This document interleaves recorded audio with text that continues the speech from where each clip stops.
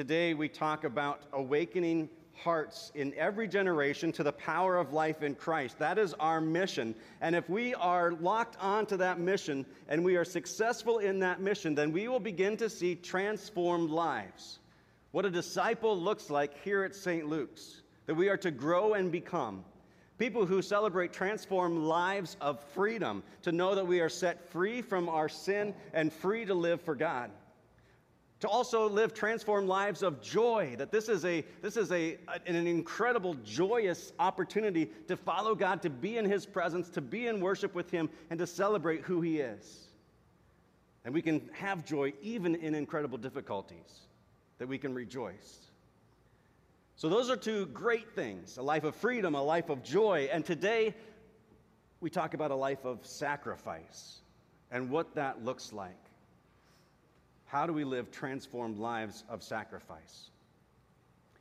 See, Jesus taught that whenever you do something good for the least of these, my brothers, that we do it not only for them, but it's like we are doing it for Jesus. Which begs the question, who is Matthew talking about when he says the least of these, my brothers? When Jesus speaks those words, who's he referring to? Right? Maybe he's talking about those who are in need. Then there are some commentators who say, no, it's the fellow believers, the Christian community. And then there's more commentators who say, no, it's those who teach and preach the Word of God. Which, by the way, October is Pastor Appreciation Month, just as a side note before I forget. So regardless of the least of these, if it's pastors and teachers, if it's people who speak and teach God's word, or if it's the fellowship of all believers everywhere, or if it's those who find themselves in society as vulnerable and in need, Jesus teaches that when we do for these people, it's like we are doing it for Him. However, whenever we pass by the opportunity to serve one of these, my brothers and sisters, we miss the opportunity to serve Jesus.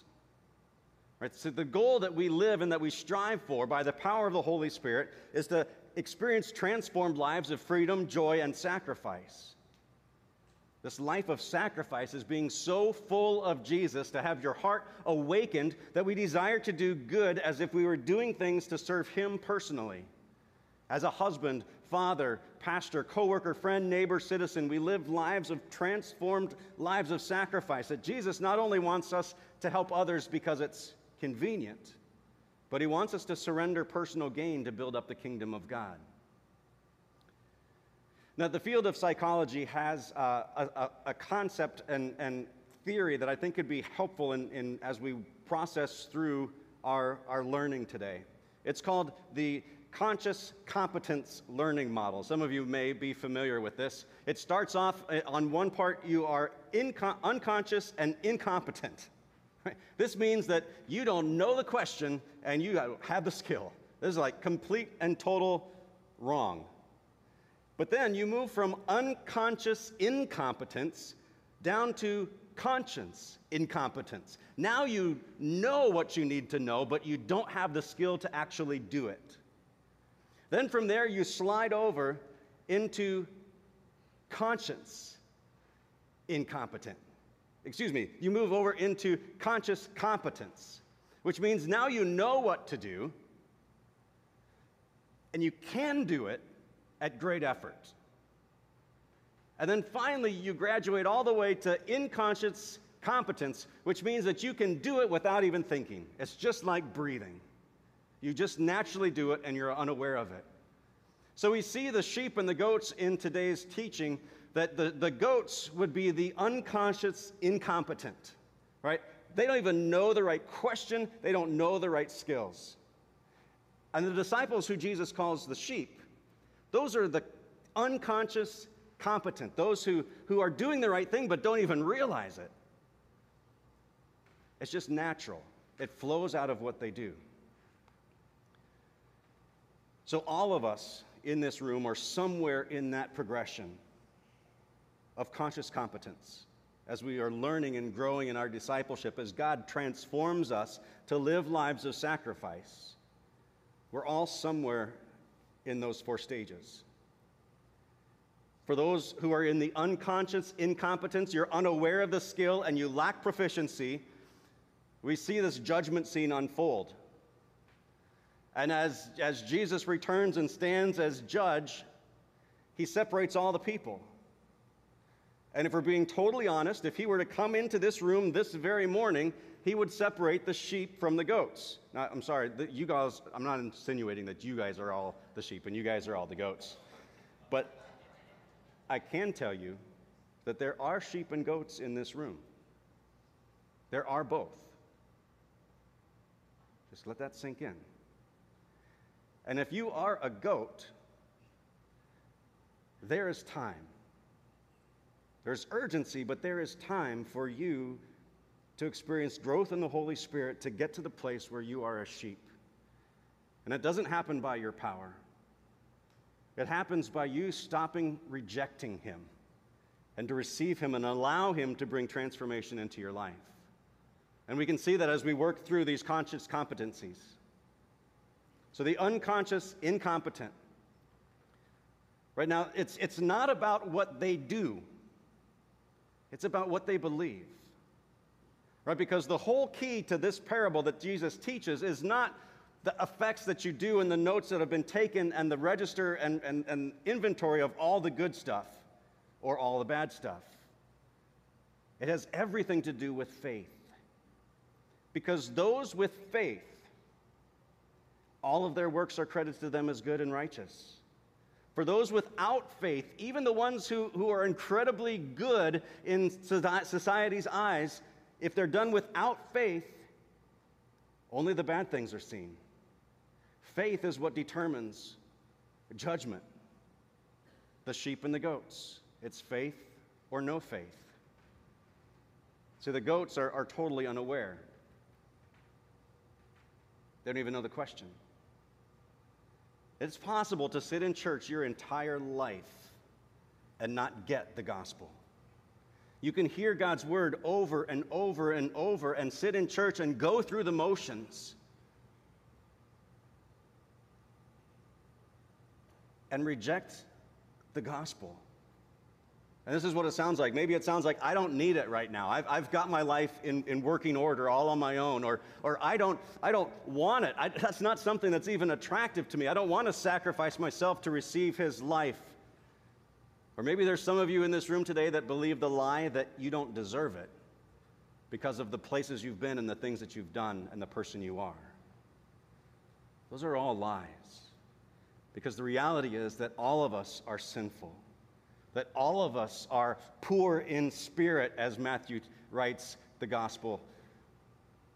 The poor in spirit are poor in spirit because they recognize their spirit is broken and in need of salvation. So the goats are totally unaware. They're clueless about what they did to serve others. They did not serve the Lord. The whole mission that we have here at St. Luke's, awakening hearts in every generation to the power of life in Christ.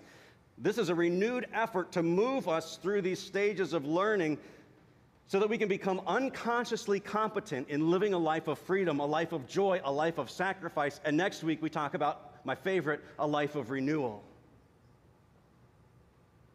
See, hearing the word of God and letting it reveal your deepest need to be saved, opening your eyes to this, makes you yearn for the grace that God provides. And so we move from unconscious incompetence to conscience incompetence. Now we know what we need. We know we need grace. We know we need forgiveness and salvation, but we have no idea how to go about that. And honestly, a lot of people get stuck here. You hear the gospel. You receive Jesus, but you're content to say, I'm a poor, miserable sinner, but thank goodness Jesus died on the cross to forgive all my sins. I can just keep on going on sinning. This is cheap grace. The conscious incompetent is the one who says, I've got all that I need. I don't need to do anything more. I don't need to let God change who I am. I love the little idols that I form in my life, the places that I find my happiness and security. I like the bad habits that I have, and I don't want to surrender and give those up and live in a different lifestyle. You see, the truth is we really don't want to examine our lives to root out our little idols and those pet sins that we actively seek to hang on to. We resist that desire to become more and more like the person God created us to be, and Jesus died and rose again to make us. There's this old story about the chicken and the pig. And the chicken and the pig, they get tired and fed up of life on the farm, and so they run away. And as they run away, they're living their life and enjoying life together, and all of a sudden they start running out of money. And they realize we need to work and make some money, and the chicken sees this breakfast spot and says, I've got a great idea. Let's sell them bacon and eggs. To which the pig says, that's a horrible idea. Well, what's wrong, says the chicken. Well, for you, it's just a donation. For me, it's my life. See, I wonder when we're stuck in this conscious incompetence, when we know what we need, but we don't want to engage in it. It's like the pig saying, I'm afraid to go whole hog on this situation. Jesus is asking us to dive in, not just test the waters, but plunge into his grace, to receive his Spirit, and allow ourselves to be transformed by the power of God. Now, when you want this, when you yearn for this, you start taking steps to allow God to make changes in your life. You hear the word of God and you let it reveal the deep need that you have. And you begin to think about the ways that God may be wanting to change you. Now, when we were going through our strategic planning process, we were very intentional to not say transformed lives of service. We instead chose sacrifice. Because service sounds like whenever it's convenient. If I've got a little bit extra time or a little bit extra money, then I'll see what kind of impact God might make with me. See, that's service. But sacrifice is so much that it begins to cut into who you are. It begins to impact what you do recreationally. It begins to impact what you spend money on or what you save up for. It changes your lifestyle. You see, it's putting the needs of others above our own wants. It's the whole idea of giving till it hurts. You see, God wants us to do this not because he wants us to hurt, but because he knows the joy of giving sacrificially. Last week we talked about Jesus considered it pure joy to endure the cross. Jesus dove all in for you. He asked you to do the same so that you can encounter that pure joy for yourself. To begin to sacrifice our idols to God, to ask for his help and his strength. And once you become willing to try and you let your faith start to impact what you do, now you move into conscious competence. You know what you need to do, and you're able to use that skill, but with effort. It takes a lot of intentional practice to do something new. That's the beautiful thing about learning, is that you are practicing to do something that is just beyond your ability. And at first you're going to fail. But more and more you get closer and closer and closer, and finally you start being successful. And the more successful you become, then it's just second nature. And it happens. And then that's your job, to reach out just beyond what you're capable of. And continue doing that learning process your entire life. You spend time connecting with God in worship. You get connected with a small group. You plug into areas in your community that need help. And it's not easy at first. As with all things new, you're doing something just beyond your capacity. And it won't be perfect, but it's important to do. It is so important, and this is why. I found myself just wondering that question. Why, God, is it that you would call us to a life of sacrifice? Is it because that's just what good disciples are supposed to do? I don't think so. Is it because that's what good disciples look like? Again, I don't think so. Neither of those are right. It's about what you become, who you are, as a natural reflection of what God has done in your life. It's a result of being open to the changes that God wants to make in your life. The life of sacrifice is time and talent and treasure, not time or talent or treasure. It's total commitment, whole hog, jump in.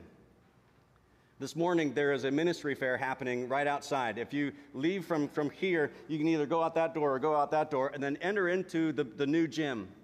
And there are several community agencies that are in there that are hungry for your help. Places that are actively engaged in our community, doing amazing things for God and looking for your help to sacrifice. And keep practicing, and with time, it becomes second nature, and then that moves you into unconscious competence. The performing the skill just becomes automatic.